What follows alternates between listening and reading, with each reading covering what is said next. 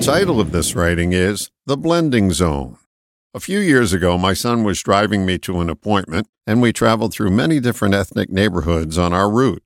I began to notice the fringe area between each locale, the blending zone between two different cultures.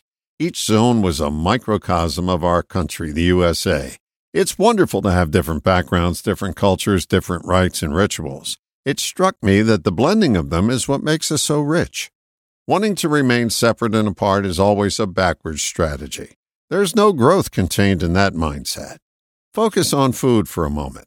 Notice the blending of cultures in your favorite meals.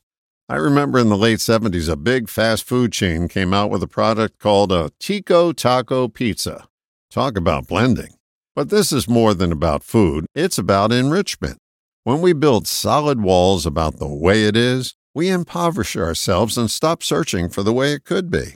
Isolationism is an unlighted path. It causes us to stumble more often than we need to. Inclusion offers us more light and more helping hands. I encourage us all to explore more of the blending zone. It's the pathway towards tomorrow, and it won't strand us in yesterday. All the best, John.